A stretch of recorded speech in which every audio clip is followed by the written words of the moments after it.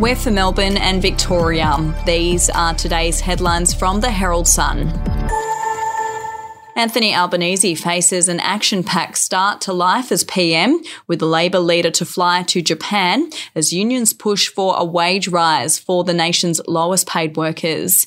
The new Labor government also faces immediate pressure from the Andrews government to unlock $4 billion tied to the East-West link and boost Victorian hospital funding. If you would like to read more on that story today, you can take out a subscription to the Herald Sun at heraldsun.com.au or download the app at your app store.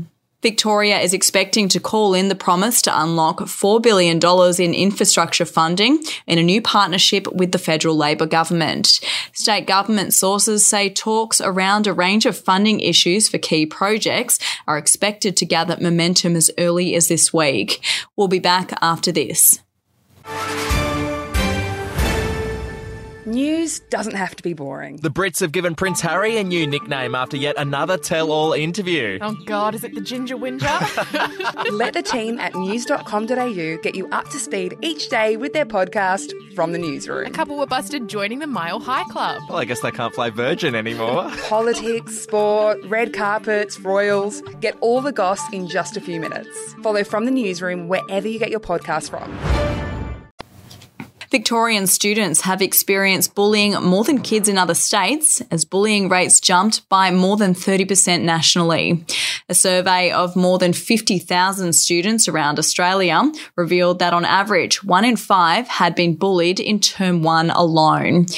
And it turns out marriage may not be all it's cracked up to be, with the number of same-sex couples getting divorces increasing by a whopping 86% in the past 5 years since gay nuptials were legalised.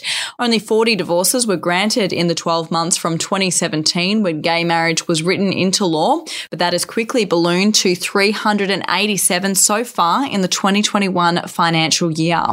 Those are your headlines from the Herald Sun. For updates and breaking news throughout the day, take out a subscription at heraldsun.com.au. We'll have another update for you tomorrow.